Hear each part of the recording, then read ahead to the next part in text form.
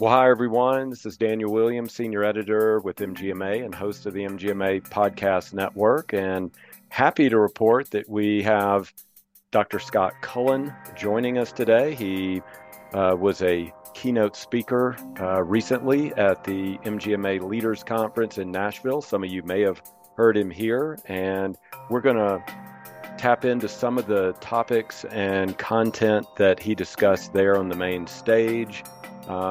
Dr. Cullen is Executive Vice President of Strategic Innovation and Chief Medical Officer at Avia. Dr. Cullen, welcome to the show. Thanks, Daniel. Great to be here.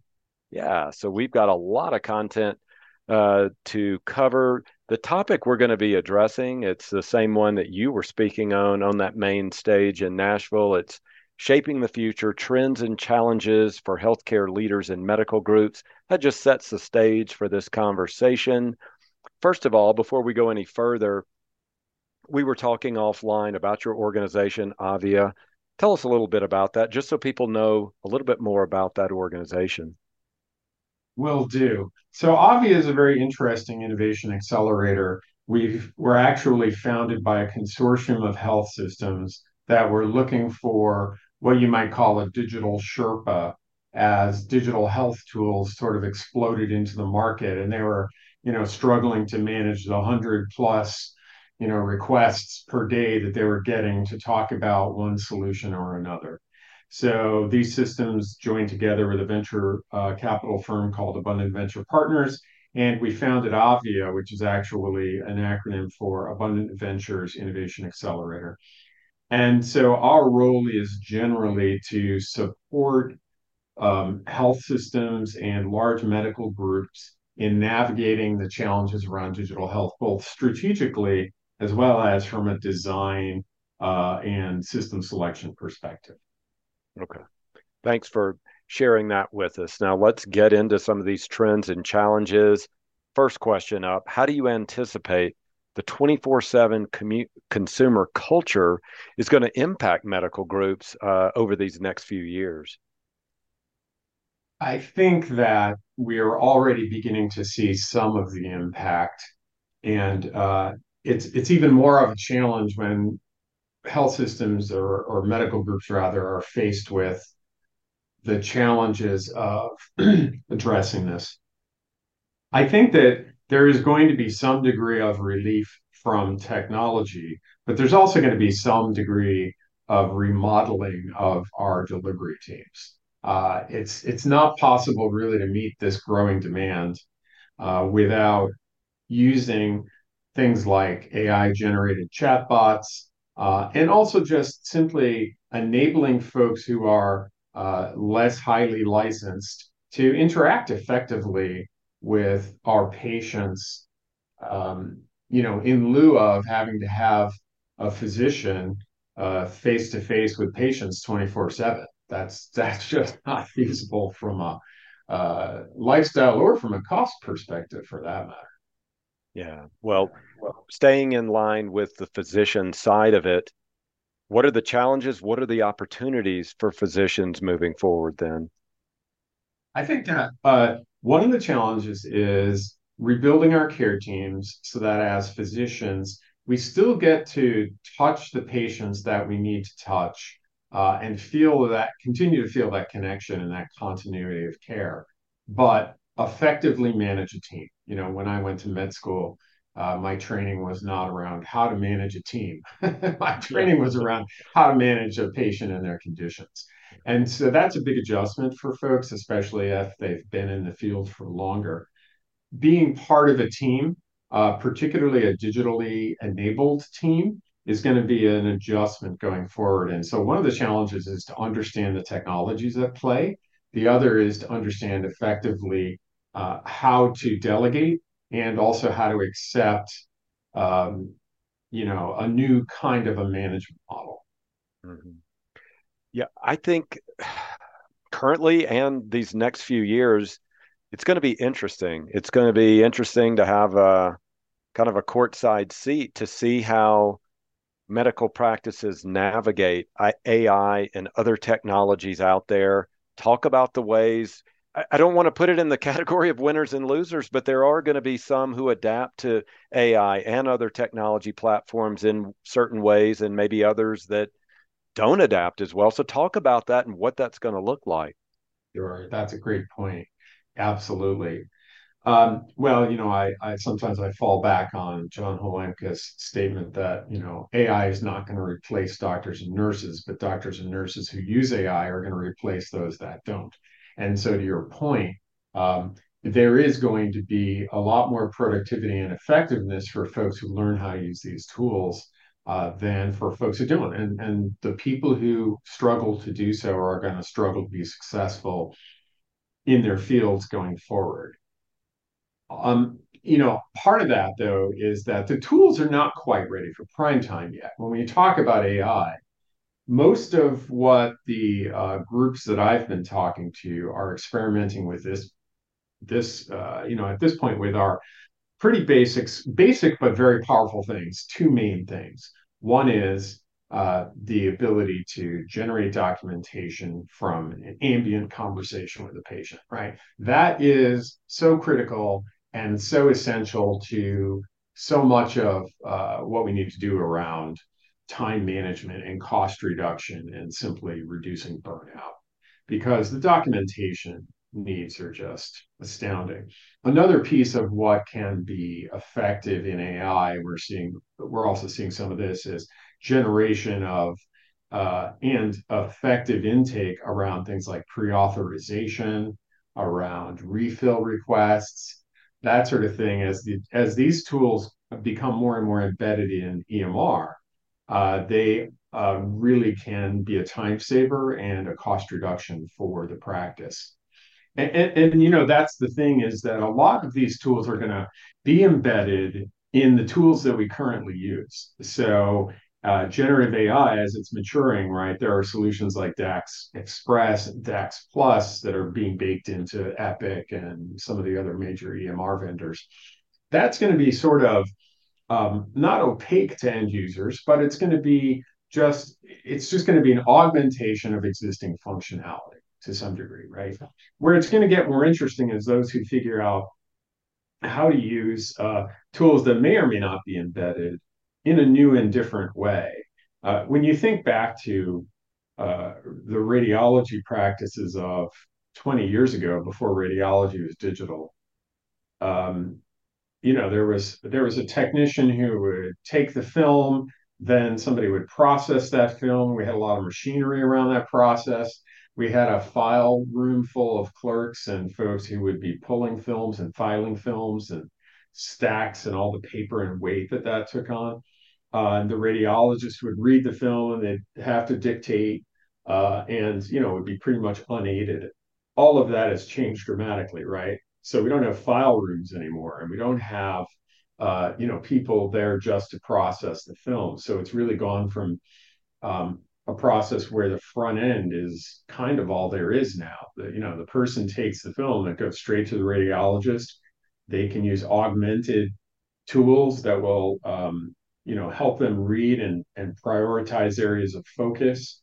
And the generative AI tools will generate most of the findings, and all you need to do really is edit that output. And so, others in other areas are going to learn how to use this. As a primary care doc myself, I can think of a few different interesting ways that um, AI tools could be used to reduce the burden on my day. Um, but for primary care docs, it's going to be more kind of around the textual elements, whereas in some of the other specialties, it's going to be either more visually based, such as the pattern recognition elements that AI is really good at in radiology and pathology and cardiac imaging and some of these other areas. So let me pause there for a second. I've been talking. Yeah, you've been talking about it organizationally. Let's talk about it on that personal level. Anybody that's in healthcare or reads about healthcare is seeing the stressors that are being placed on the individuals, whether that's the staff or the physicians, in this 24/7 consumer culture of healthcare. How do Mhm. we address that to achieve some level of work-life balance? Well, I wish I had the answer to all of that. I think that one of the opportunities, though, is just improving efficiency for the folks who are in conversations with patients. So, for example, we know that um, there's just a ton of information being generated every day about what's the latest technique or what's the best practice standard for this condition or that condition. So, one of the opportunities is for folks who are at the front line to just have a better access to answering some of the questions that they're going to have. And you're already seeing this occur, whether it's good or not, Chat GPT is being used diagnostically in some settings. Folks asking things like basic differential diagnosis so that they don't miss important potential opportunities to intervene. So if this is going to increase our productivity, we also at the same time have to balance that with the fact that always operating at a really high cognitive level can be exhausting.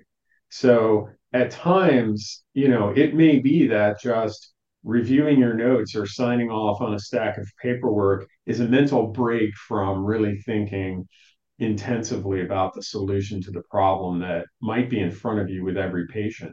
If we use, augmented intelligence techniques to take out all of that low level task, then we're going to be left with maybe having to do more high level tasks more intensively over a great amount of time. So that has to be balanced, right? There is a balance here. We can use these tools to make ourselves more effective and more productive, but we have to remember that we're humans and not machines. And so, to your point, I think that we probably need to start using these tools as well to unburden to some extent. And I don't just mean by reducing the documentation drive and increasing productivity, but also to help remind us when we need to take a break. And we all know that we're more productive when we take frequent breaks. If we're going to take away a lot of the low level tasks that actually gave us some of those breaks, then we have to think about how we could use some of these tools potentially to refresh and Hmm. to build some mindfulness in the moment for some period of time that's then going to make us more resilient for the next period of high productivity and work. Yeah, to follow up on that, how do you foster a culture of innovation, a culture of continual improvement within the workforce there? It's a real challenge, I think, in healthcare in particular. There's a couple of issues around that. It isn't that we are not open to innovation or to trying new things, not at all. But there has to be a clear ROI for that, for one thing. The other piece is that in healthcare in particular, right, we often tend to fall back to the best practice concept, the best practice model, which is, who else has done this? Where else have they done it? How did they do it? And what were the results? Which is obviously in healthcare and in practice of medicine in particular, um, pretty solid concept.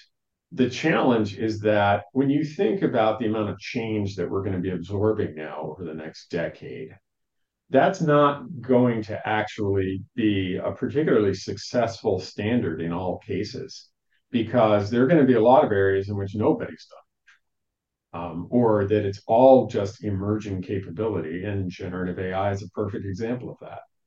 So what we're going to need is something more like a test and learn methodology.